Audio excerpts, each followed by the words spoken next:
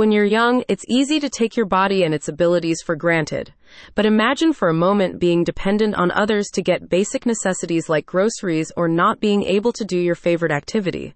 Doesn't seem very fun, does it? So, it's not exactly a surprise that so many people over 65 experience depression. But that doesn't mean that this mental health concern should in any way be ignored. Yes, aging is unstoppable, but depression isn't. So what can you as a caregiver do to help the one you care for if you suspect that they're depressed?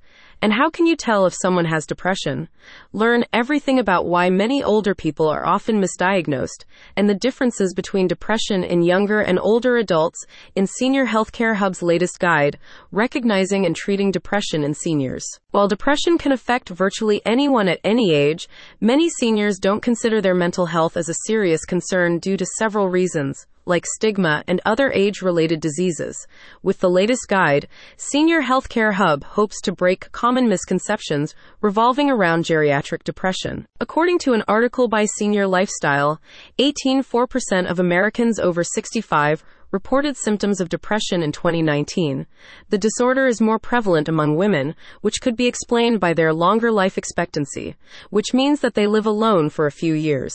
The article pointed out that while depression is common in older adults, it's not a normal part of the aging process, and both can and should be treated. Senior Healthcare Hub's guide highlights the impact many medications for age-related diseases have on mental health, explaining that feelings of hopelessness can be a side effect of the prescribed drugs used for treating pain and high blood pressure.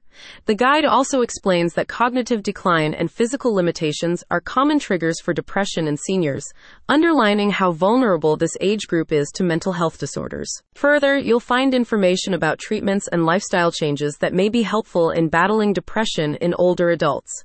These evidence-based treatments include different types of therapies, like CBT, cognitive behavioral therapy, IPT, interpersonal therapy, and PST, problem-solving therapy, and approach the condition from different angles.